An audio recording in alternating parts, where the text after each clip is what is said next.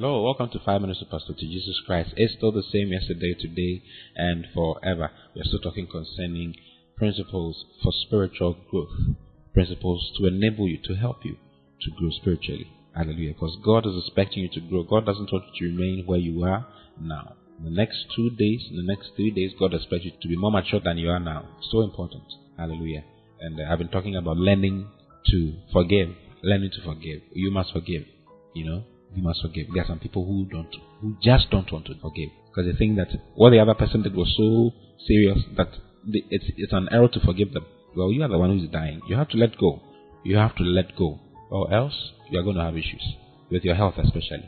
Hallelujah. Jesus said, "Forgive us our trespasses, as we forgive those who trespass against us."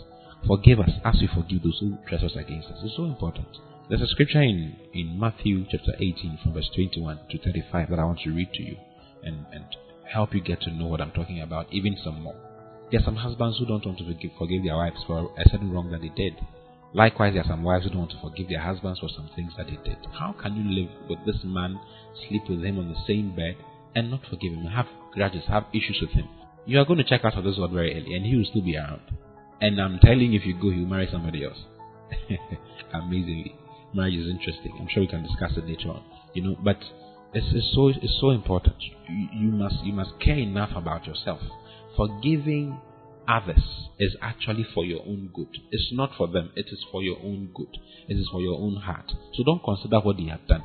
I know that he did something. The guy broke your heart. He stole from you. He took this from you. I know he did all that. It's true. It is true. We admit it. It's true. But forgive him and let it go. Sometimes some people will think that you're a fool, but you're not a fool. You are doing the right thing. I know you have a lot of questions along this line, but I'm telling you what I'm supposed to tell you from the Word of God. Okay, so let me show you something. In Matthew chapter 18 from verse 21, the Bible says, Peter came to Jesus and said, "Lord, how often shall my brother sin against me and I forgive him? How many times does he have to sin against him for me to forgive him?" So 7 times. He gave Jesus an option. Is it so 7 times? Jesus said unto him, "I say not unto thee unto 7 times, but unto 70 times 7. That is 490. 490 in a day. It is not in the person's entire life. I don't know if you keep counting, but it's not in the person's entire life. It's just in a day. You see, it's just in a day. Unto 70 times 7.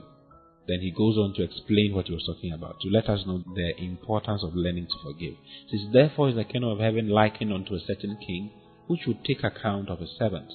And when he had begun to reckon, one was brought unto him, which owed him 10,000 talents. The guy owed 10,000 talents. Let's say $100 million. You see. But for as much as he had not to pay, his Lord commanded him to be sold, and his wife and children, and all that he had, and payment to be made." That's a lot of money. Money that you can sell your wife, sell your children, and payment to be made. I mean, that's a lot of money. Yeah, and the guy couldn't pay. So the servant therefore fell down and worshipped him and said, "Lord, have patience with me, and I will pay thee all." Then the Lord of that servant was moved with compassion and loosed him and forgave him the debt. He forgave him all of the $100 million. Said, "It's okay," because he apologized. He said, "I'm so sorry, forgive me. I want to pay, but I don't have enough." He said, "Okay, you can go. I've forgiven everything." But that same servant went out and found one of his fellow servants, which owed him 100 pence. That is like $10. And he laid hands on him and took him by the throat, saying, "Pay me." This is the same servant who just left this master. "Pay me that thou owest." And his fellow servant fell down at his feet and besought him, saying, "Have patience with me, and I'll pay thee all." And he would not, but went and cast him into prison. Have you seen what he's doing? He cast him into prison till he should pay the debt. So when his fellow servants saw what was done, they were very sorry. They were surprised, were shocked to the bone, and came and told unto their Lord all that was done. Then his Lord, after he had called him, said unto him, "O thou wicked servant." This is wickedness. Is wickedness. Hallelujah. "O thou wicked servant, I forgave thee all thy debt, because thou desirest me. You required of me. You asked of me. You pleaded with me. Shouldn't you have also had compassion on your fellow servant, even as I had pity on thee?" And his Lord was angry and delivered him to the tormentors, till he should pay all that was due unto him. Now, this is the punchline. Listen to what the Bible says. I'm reading Matthew 18, verse 35 now. It says, "So likewise shall my heavenly Father do also unto you, if you from your hearts forgive not every one his brother their trespasses." So just think about it. That is why he said that, forgive us as we forgive those who trespass against us. In other words, when you hold grudges against your brother, you put God in a corner. Even though God has forgiven you, you will not feel forgiven. Is it that God is not going to forgive? God has forgiven you. I read it to you yesterday in Ephesians chapter 4, verse 32. He says, and be ye kind one to another, tender-hearted, forgiving one another, even as God for Christ's sake has forgiven you. So we are forgiven. We've been forgiven. So is he going to withhold forgiveness from you? Emphatically not. But you can't receive forgiveness for yourself because you are blocking your forgiveness. It is now your job to receive forgiveness and receive mercy. That's why we should come boldly to the throne of grace to obtain mercy and find grace to help in time of need. So you can come and obtain mercy for yourself for whatever is going on with you. But if you don't learn to forgive your brother, you will not even have the confidence to stand before God. When you're talking to God, something will break in your mind. You see, you would know that there's a problem, there's something wrong. You must learn.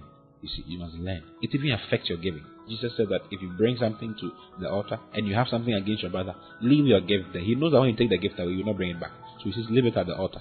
He says, go and reconcile with your brother and come and give what you want to give. Forgiveness is very important. Learn to forgive. It's so important. Or else you will not grow spiritually. And the devil will take advantage of you. Hallelujah. I don't want the devil to take advantage of me. I don't want to force it. I don't want to have problems. Therefore, I'll forgive.